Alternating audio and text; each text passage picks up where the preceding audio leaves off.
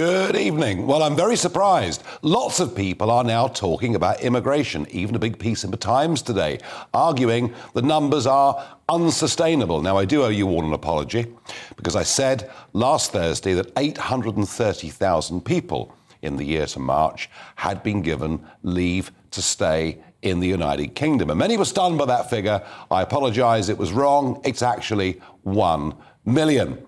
The numbers are mind-blowing, let alone, of course, the more visible aspects of this, what is coming across the English Channel. Well, we can reveal today, exclusively here on GB News, that 30,000 hotel rooms are being used every single night by asylum seekers at a cost, well, we previously knew this bit, of £5 million every single day.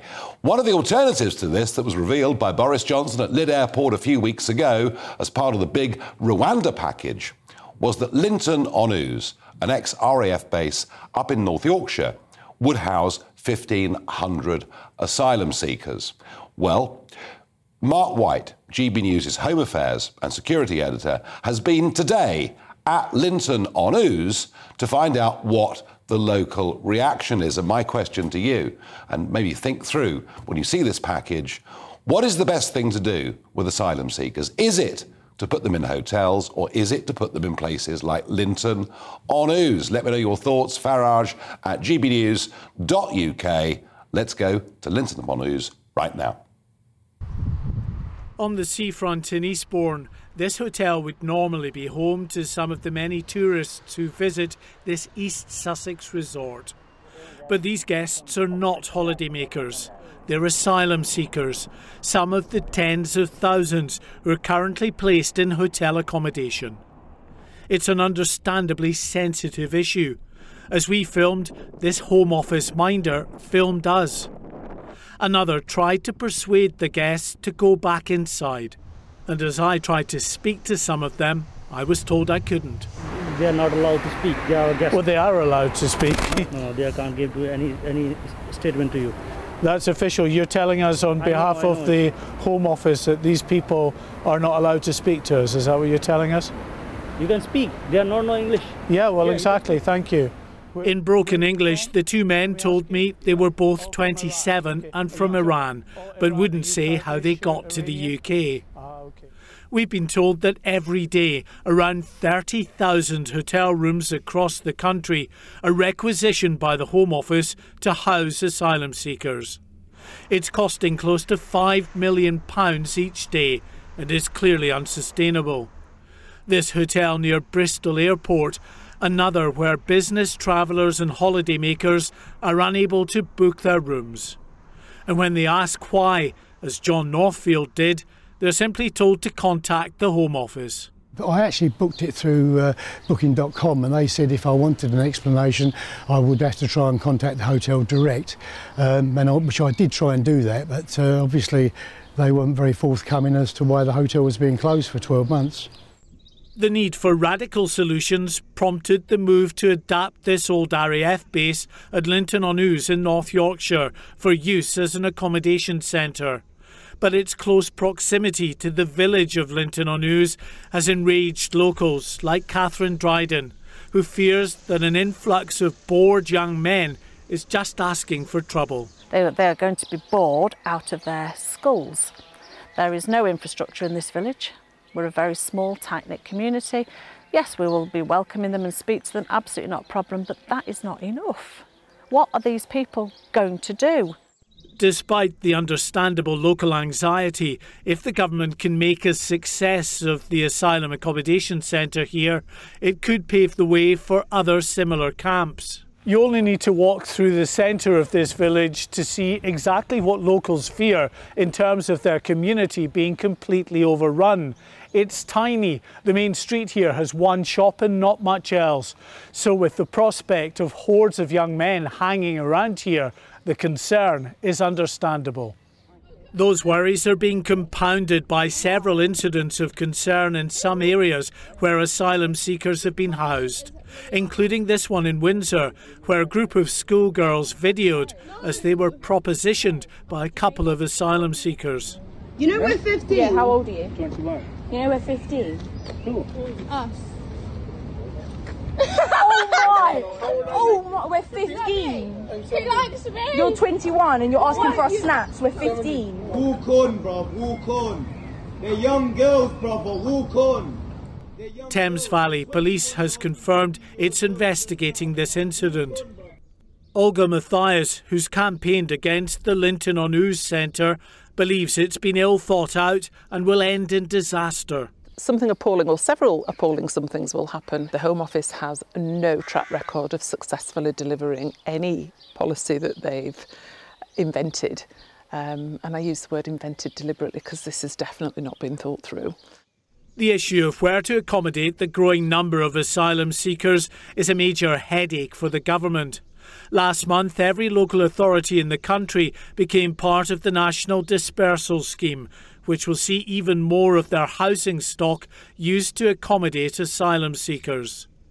The pressure on housing stock, on hotels, the need to adapt old military bases will continue as long as the small boats keep coming across the channel. And for the moment at least, there's no end in sight to that. Mark White, GB News.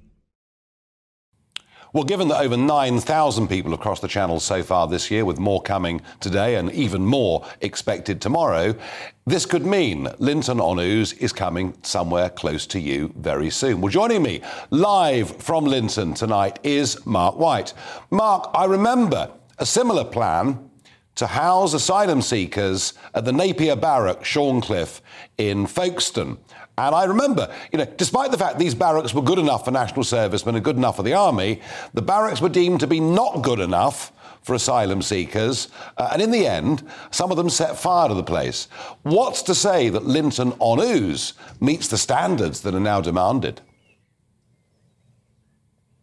Well, the Home Office say that they have been redeveloping the site to make sure that they do indeed meet the standards that are required. With Napier Barracks, of course, you had human rights groups and their lawyers who were there representing them and complaining about the state of the barracks there. Of course, the difference with Napier Barracks was it was at a time of the COVID pandemic where people were being kept in close proximity to each other. So a lot of the concern at Napier was around just how unsuitable it was claimed the accommodation was really for having people socially distanced. They weren't able to do that. Napier is still being used to some extent, and I think even here at Linton-on-Ouse, if it is a successful model that's adopted here, then I think we could see similar projects in other military installations, government-owned buildings going forward, because Nigel, they have to do something with these people. The fact is that to the year to March, there was 55,000 asylum seekers who have lodged claims for asylum in this country. 31,000 of those, the vast majority in the year to March, were people who have come across in small boats. As you say, there is no end in sight to that. It is continuing. Each week, each month that passes, thousands more are requiring to be housed. They're trying to house them more in council houses and rented accommodation. We've heard there about 30,000 rooms in hotels across the country being used on a daily basis. Really, if you're looking to put them in a place in significant numbers, you're looking at the likes of former military installations where you can get 1,500 at a time in here. But of course, for the local people in this very beautiful village, that is extremely upsetting. But even 1,500 at a time, if 100,000 come this year, means Linton-on-Ouse is coming to somewhere near you very soon. Mark, Rwanda. I know that great faith and great hope was pinned on the Rwanda plan. Conflicting reports. On the one hand, we hear there are a series of legal challenges under the Human Rights Act. Well, no surprise there. On the other, we hear the government are absolutely determined in the next few weeks to start flights. Do you have an update on where we are with Rwanda? Well, the government is certainly determined. We've had in the last couple of weeks these interim notices that have been sent out to about 100 asylum seekers who crossed via these boats from a safe country, from France, who'd been put on notice. And just within the last few days, 50 of those 100 have been given a notice of intent to send them to Rwanda within the next week or so. We understand that the first flights won't go before June the 7th, but after that they could go. However, having said that, the government is braced for legal action in the courts. Nothing as yet that has actually started within the court process, but the second that the removal process begins in earnest, then those claims will be lodged in the courts, and then we're into how long is a piece of string territory in terms of how long that will actually take before eventually they could get them to Rwanda. In theory, Rwanda could work. It could be a deterrent for the criminal gangs on the other side of the channel if they think those who want to go across are going to be sent to Rwanda, then their model kind of collapses. That at least is the thinking of the government. But there's a lot of ifs. A lot of ifs. Mark White, great reporting. Thank you. That was Mark White from Linton on Ouse. Well, joining me is Sue Reed, Special Investigations Editor at the Daily Mail. Sue, with the Human Rights Act in place, with us still being signatories to ECHR, is Rwanda actually going to happen? I think Rwanda will happen. I think it's going to be a long, hard trail, but I think it will happen. People have, as Mark says, received their first notices, and the Rwandans very much want them to go. Mm-hmm. Do you understand? You've got a very keen receiving end. And they get a lot of money for it. I understand that. But, we're so used, aren't we, with all forms of deportation to last-minute legal challenges and it not actually happening. I mean, tomorrow morning there's a huge deportation planned from Colnbrook near Heathrow, 300 people. The first flights to Erbil are planned tomorrow morning. Back to Iraq, the first for 10 years. But, I mean, I think it actually might happen because you haven't heard the lawyers say much about it this time. OK, well, I hope you're right. On the bigger picture, and we're talking here about people who are coming across the channel who have no valid asylum claim. We're talking about deportations of criminals. I understand that. On the bigger immigration picture, and it's obviously so easy to focus on the visibility of the channel, and you've been doing this for a long time, as I have. On the bigger picture, the fact that 1 million people in the year to March. Now, of course, we know that a lot of people leave as well. But 1 million people in 1 year have been given the right to stay in the country. How does this fit in with the promises that Boris Johnson made to uphold Brexit, to take back control, dare one say? I mean, do the Conservative Party even care about this? I think they do care about it, actually, but I think look at what is happening in Linton on Ouse. I mean, this is it's an EU model. It's the same as the facility in Greece, which I've been to, in Samos. The south of France are looking at the same facility. The EU is paying for these facilities. This is the identical model, and yet it's been accepted there. But here, it hasn't been accepted. And the local MP has said the most incredible things. People are in fear of their lives in Linton on Ouse now. Children will be scared to go to the playground. People will be prisoners in their own homes. Who on earth have we brought in, Nigel? Well, I mean, it's quite incredible, isn't it? Given that none of them have ID documents, the answer is we don't know who we're bringing in. That was Hollingrake, the local MP. Yes, indeed, in the House of Commons said it. But, I mean, those incredible things to say. Strong things to say. And the refugee groups are saying the same. And the only thing I can say about Linton on Ouse is that they are going to have bobbies on the beat.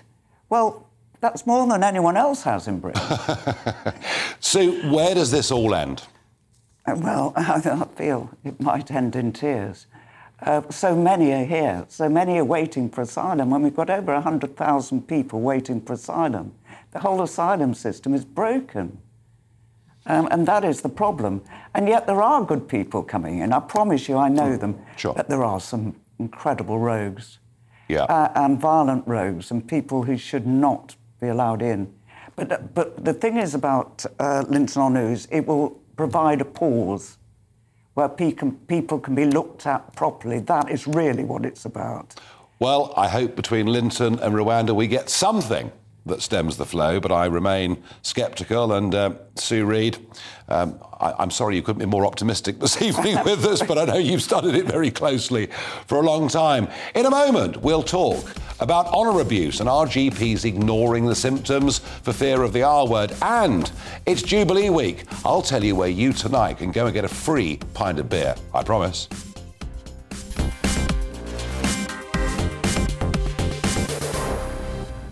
So what to do? What to do with the huge number of asylum seekers coming across the English Channel and in the back of lorries? Is it to be hotels or camps like Linton-on-Ouse or something else? Maureen says, back in the countries they started off from. Bev says, house them in the Channel until they're processed, not in hotels. Well, we'd need sort of prison ships for that, I think. One viewer says, Gary Lineker's house. I like that. Flo says, house them by all means, but back in the countries they originated from, they're not our responsibility. Fed up with the UK taxpayer picking up the tab. And finally, Richard says their boats shouldn't be allowed into British waters in the first place. Now, a report, an important report, I think, from the Centre for Social Justice, talking about honour abuse. What is honour abuse? Well, it is within certain communities if people break what are considered to be socially acceptable bounds of behaviour. How does honour abuse manifest itself? Well, like many other forms of domestic abuse, it can, in the end, of course, even lead to honour killings, forced marriages, and many other things. And Christina Redoni, head of the family policy at the Centre for Social Justice, joins me. Christina, are we in this world where doctors are fearful for calling out honour abuse when they see it because they might get called racist? Absolutely. I mean, we have spoken to not only many frontline workers like doctors themselves, nurses, health visitors, and lots of survivors who are all saying they're terrified. They're paralyzed by the fear of litigation or the accusation of being a racist, being a bigot. They look upon the victims as they come in and they think, oh my gosh, she is, or he is, because remember, a third of all domestic abuse victims are male. Which is incredible. A fact that gets completely ignored. Completely overlooked. And maybe the Johnny Depp Amber Heard trial will raise the profile of this. Well, maybe a bit early to say, but... No, but just the fact that they're in there and that there is a man who's saying, I was also abused, I think that's raising the profile. But with honour abuse, what we're seeing is GPs who pretend that nothing is being said and pretend that what she's sporting in terms of bruises or a broken tooth or just mental health issues is something that is not part of their duty of care. Which communities is this happening in? Well, there are South Asian communities, there are Gypsy Roma traveller communities, there are very small Christian sects in which this is happening, and Jewish communities, Orthodox Jewish communities. So it's not predominantly a Muslim community problem? No, this is not. This is something that is part of a hidden crime, which is domestic abuse, and of even more secretive communities who absolutely, sit on you if you try to look beyond Now, that is extraordinary. Curtains. Now, Ian Duncan Smith, who, of course, is very much one of the founders of this think tank, is suggesting that you drop using the term honour abuse and just lump this in with the rest of domestic abuse. But surely that doesn't make sense. Absolutely makes sense because, first of all, listen to what the definition of the Crown Prosecution Service is. It is a crime or an incident that involves violence or the threat of violence and is perpetrated in order perhaps to protect an individual or a group. Come on, that's a mouthful. How many victims out there recognize themselves in that? Very few.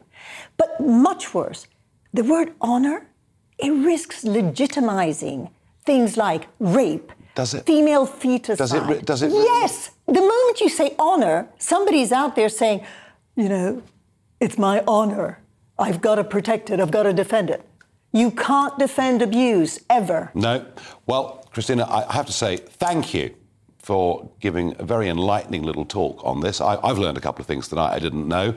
Not sure I agree with you in lumping it in with domestic abuse, but never mind, and thank you, and keep up the good work at the Centre for Social Justice.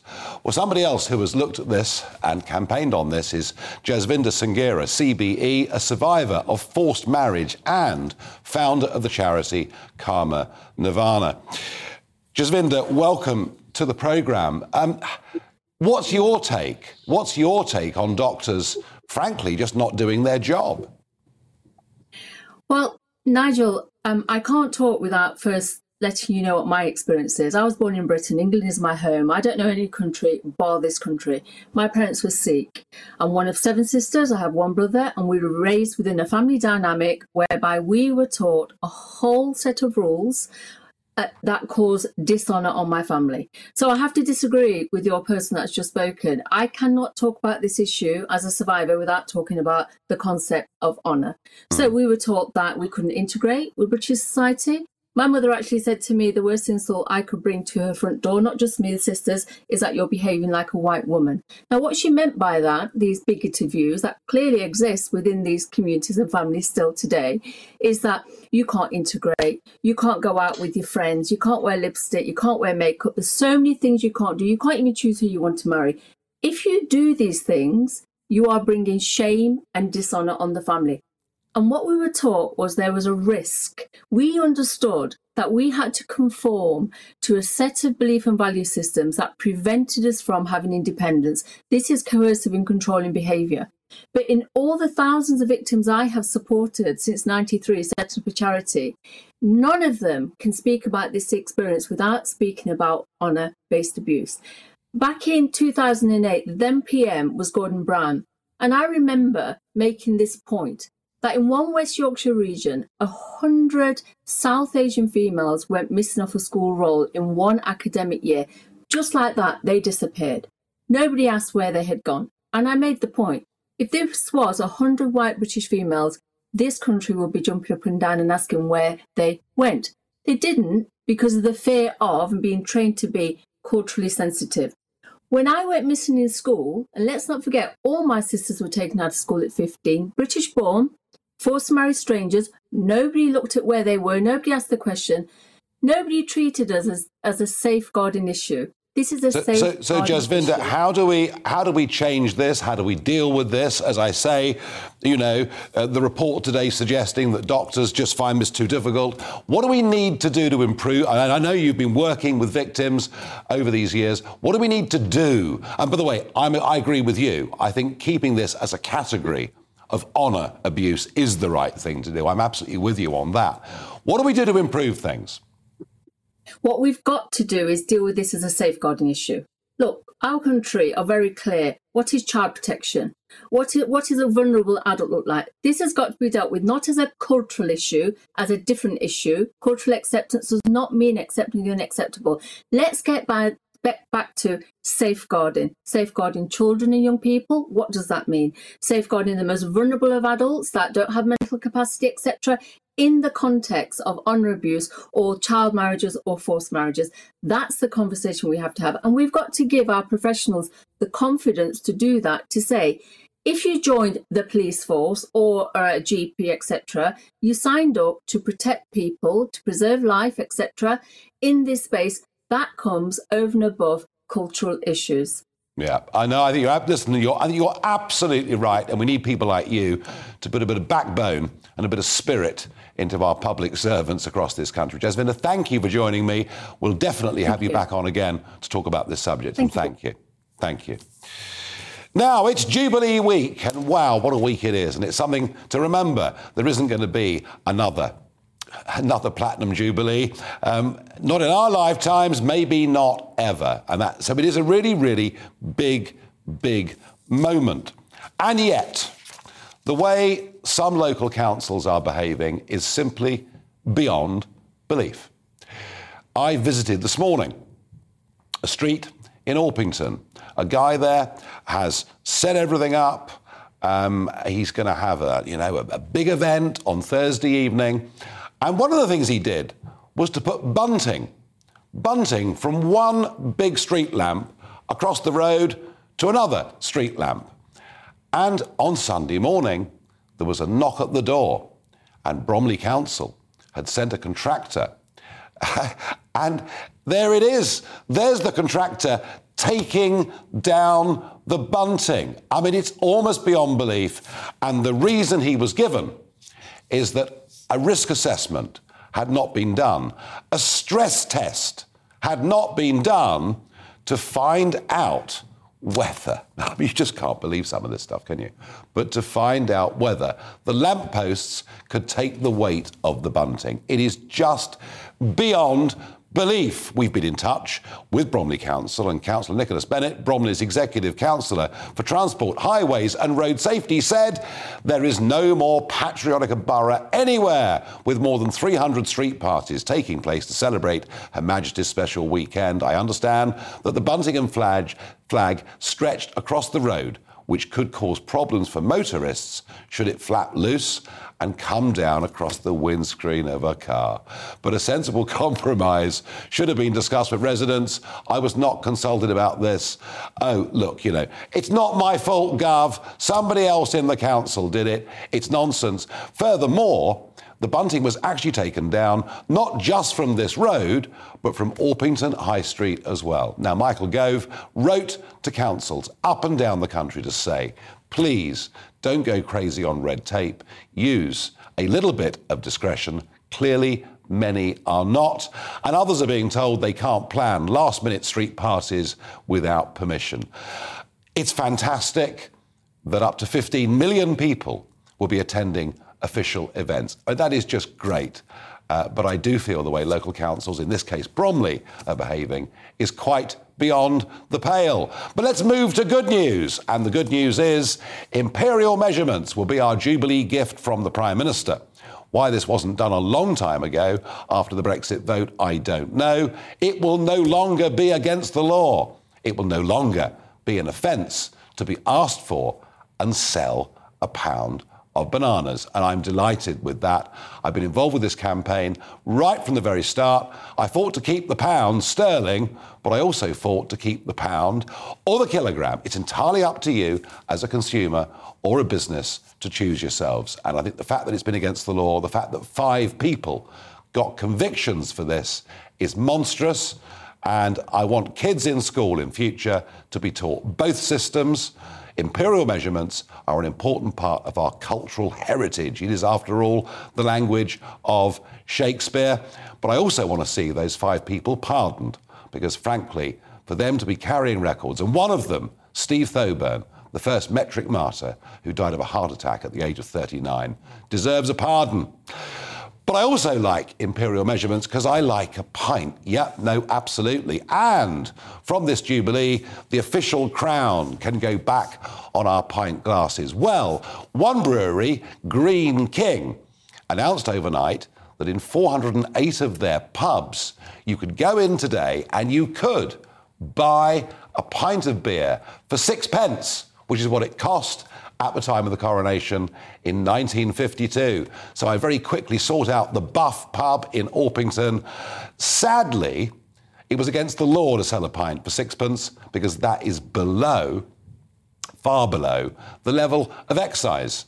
So I went in and gave the code, which is 1952, and I got a free pint of Green King. And I was very, very grateful to them, grateful to the brewery, grateful to the Buff. But this offer is on until closing time tonight.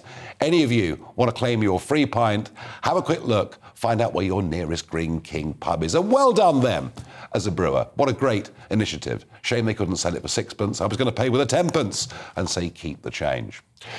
More thoughts as to where we should send asylum seekers, what we should do with them. Dot says in Rwanda. One viewer says those lovely country villages a lot of the woke live in, the rich champagne socialist areas. John says no hotels, no old army barracks, no old Air Force barracks.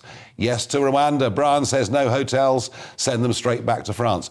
There is, it seems, no sympathy amongst any of you for the 30,000 hotel rooms that are being paid for by you, the taxpayers, a night at the cost of £5 million a day. No support for the Linton on Ouse proposal. And I'm guessing partly for fear that one of these camps could spring up close to you. I repeat, we're on course for 100,000 people to cross the English Channel this year on small boats.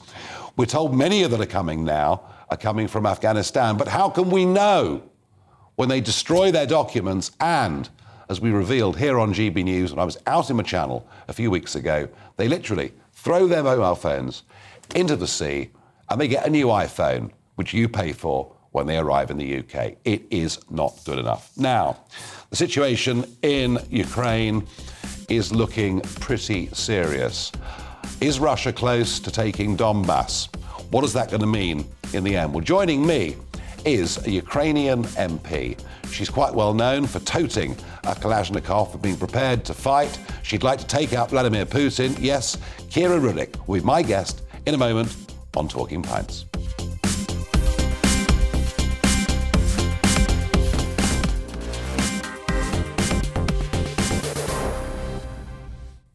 Well, I'm back in Paddington tonight in the GB News Tavern. It has opened, although I did go to a Green King pub earlier, as I mentioned, and it's time for Talking Pints. And one Ukrainian MP who's certainly been making waves in all of this is Kira Rudik.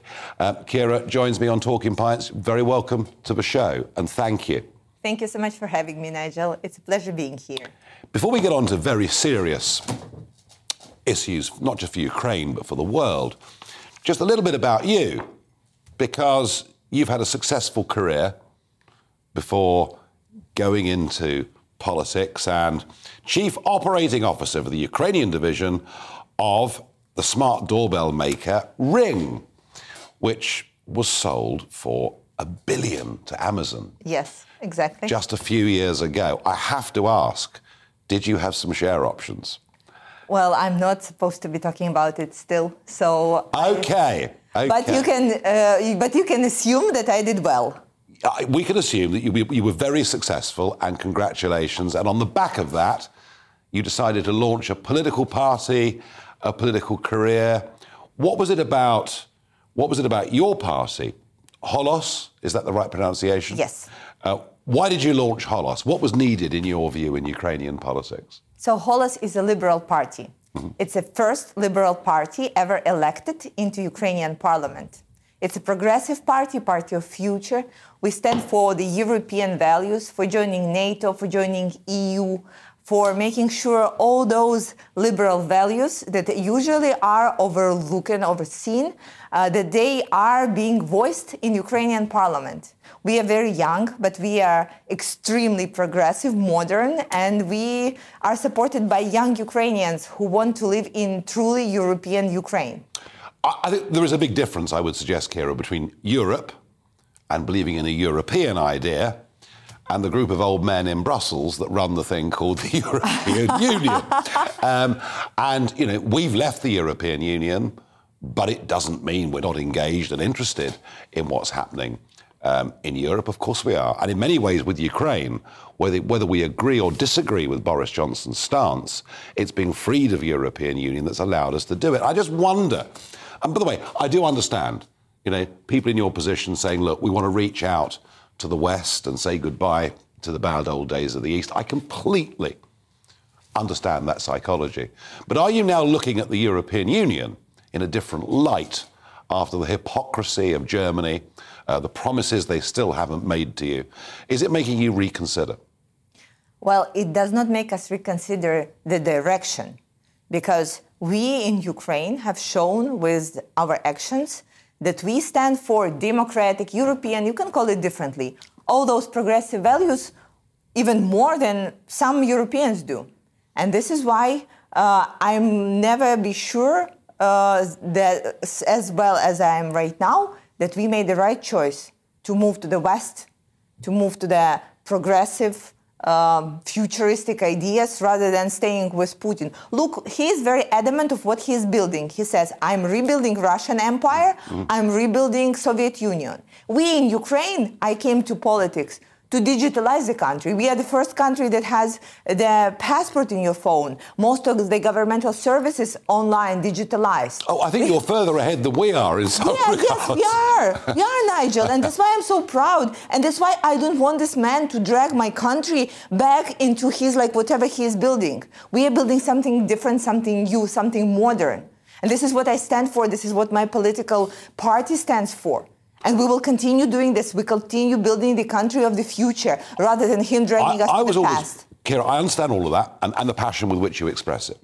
I was always very worried that continued eastward expansion of NATO was a provocative act against Putin, was something he would use as an argument with his own people to say, look, they're encircling us. And indeed, he is using that argument. But when you look at Putin, and I know how you feel about him, you know, and you've been there with the Kalashnikov, and you say that you will fight with the men to defend your. And I believe you. I believe you. I will. I know I believe you, absolutely. Is Putin a rational player? I think yes, he is rational. Look, he may have made some mistakes at the beginning of the war, but what we see right now, he's being very rational. He is waiting his steps, and he's going according to the plan that he had in 2014 to get the land bridge to Crimea, to get the eastern territories at their administrative fullest, and he is going according to his plan. I mean, the people of Crimea, who since 2014 have been part of Russia effectively, they appear to want to be part of Russia. That's a questionable issue, because after 8 years being under Russia, well, you may have considered yourself Russia, but it does not mean that there are no other nations living there, like Crimean Tatar and Ukrainians who still want to be Ukraine. Of course, but it would appear he has majority support in Crimea. Maybe right now he does, but all in all, 8 years ago... My question, Kira, and this is such a complex issue and very difficult for a British audience, is everything in Donbass since 2014 has been difficult for us to comprehend and understand. And there's a war going on. And there's a massive propaganda war going on from both sides. You know, are the Azov Brigade all neo-Nazis? Aren't they? All this stuff goes back and forth. Is it your strong view that the majority of people living in those districts in Donbass want to be part of Ukraine and not part of Russia? Before the war started, it could have been questionable. But right now, when they see the devastation that the war brings, we even see right now people from the temporary occupied territories moving to Ukraine. Because they see the terrors, because Russia is not bringing them anything but atrocities. And this is why they're moving. And we see more and more refugees coming from these particular territories. And are there people going to Russia as well? There probably are, but and again, not at the scale, you know. This is why it's so complicated for us. I mean, I completely understand Kyiv's position in this. Completely understand it. And actually, I think that, I mentioned this earlier about Boris Johnson, but I think generally the British public have felt, you know, that Kyiv and Western Ukraine absolutely deserve some support from us, which they got. And you can drive around this country, and you'll see Ukrainian flags. I mean, it's I do. I mean, outside of London, I mean, wherever you go, I mean, it's very, very interesting. So there is a great deal of support.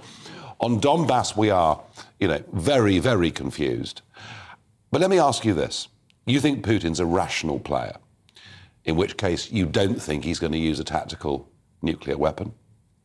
Look, he already destroyed Mariupol. He destroyed it to the ground without using the tactical nuclear weapons.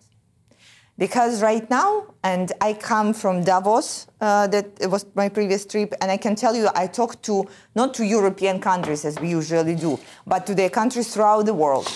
Right now, the support is actually divided. But for those countries like India, like African countries, South American. China? China possibly using of tactical nuclear weapons will be no-go. Right now they are kind of neutral, they are on the fence. But if Putin, and I do believe that he is rational, would resort to using it, they would try to be as far from this toxicity as possible. And I don't think that he would risk that. So the argument is that if he was to do that, he would lose all his support, or at least lose those that are he will lose most of the support. No countries would want to repeat the Second World War story when they turned out to be on the wrong side, right? And then feel the results of being pariahs of the world. So right now, the countries that are on the fence is the main auditory, both for us and for Putin. Because for us is to say that he's evil, and for him to say, well, not so evil. Well, he says you're corrupt as a country, and indeed Ukraine has had serious corruption problems. How does it have anything to do with him throwing his forces in? No. By the way, I wasn't justifying. I wasn't justifying. I was just explaining there is this to and fro of language that goes on. Kira, how does this end?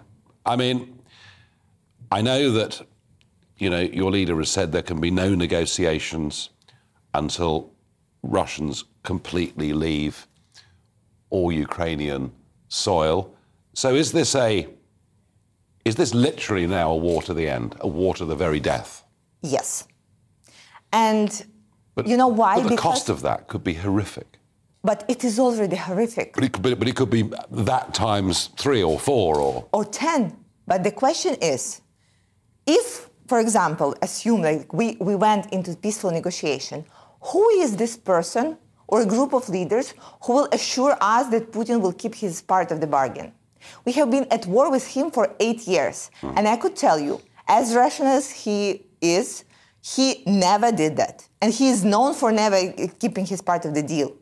I understand, Kira, I completely... No, I understand that. And, in the early 1940s, we took the view that the leader of Germany was not a man that we could negotiate with. But in normal circumstances, Churchill, one of Churchill's great sayings, jaw is better than war, that you should have negotiations, there should be back channels. And I tell you what I've been thinking, just a second. I know that Macron has been speaking to Putin. The American president, well, he's not playing a leadership role of any kind. Shouldn't the West at least, or it could be somebody from the Middle East, I don't know, shouldn't somebody keep lines of communication open to Putin? They can do it, it's just useless, in my opinion. For 8 years, we have been fighting a war with him on our eastern territories. So, for 8 years, he was promising all those Western leaders, including Macron, including presidents of United States, he is keeping ceasefire, and he was not. So, what's the point then? What's the point? And what happens? How Russian generals calling his strategy? Salami technique. Because it's cutting slices by little bit. And he wouldn't stop until he stopped. And this is why we are stopping him. If Donald Trump was in the White House, would Putin have invaded? Well, it's like an iffy thing that the history does not appreciate. I think it's very interesting.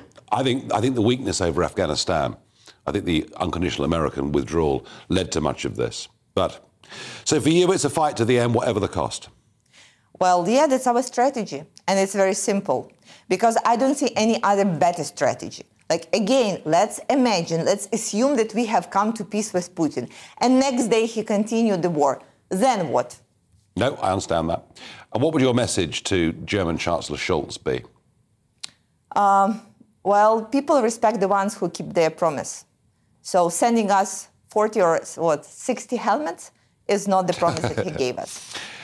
And Kira, I must ask you, the amount of gas that is still being transshipped through Ukraine into Western Europe, into Germany, Italy, why are you still allowing that gas to cross your land? This is our security. And you're being paid for it. Yeah, well, no, we are already not being paid for it. Okay, that's changed. Yes, it's changed, but in the early part of the war, you were.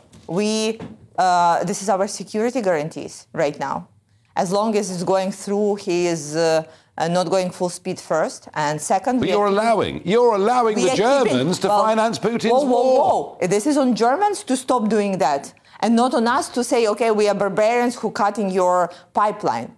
Don't you think that there are people in Ukraine who want to do that, and we are stopping them? Because there is a difference between us and Putin that we are keeping on the legal side. Isn't it bizarre that your friends in the European Union are funding the war against you? Oh, of course. You know, like how much every day is being paid to Putin? Getting on for €1 billion. Yes, €1 billion. So if I was better in maths, we could have calculated how much they have paid while we were talking. But if you can imagine like that, that's like an enormous amount of money. And that's why we, instead of like saying, okay, we will cut the pipe, we're saying, okay, dear friends, we are, as democratic country, asking you to make the sanctions. And the sanctions are not happening. They're dragging their feet, hoping that what? That the autumn will be warm? Well, I want like to everybody to remember that all the hurdles... By the way, Nigel, you know what was the first question that I got here in the United Kingdom? Where is the sunflower oil? Yeah. I know. And I can tell you where it is. And grain and everything. So yes, every single hurdle right now, the energy bills, is Putin's fault. Yeah. The sunflower oil and other food...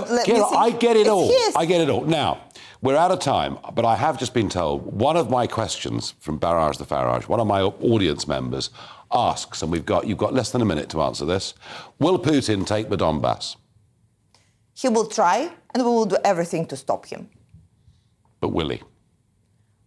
We will do everything to stop him. I'm not a future predictor, but I'm a future predictor for Ukrainian army that we will be stopping him with every cost.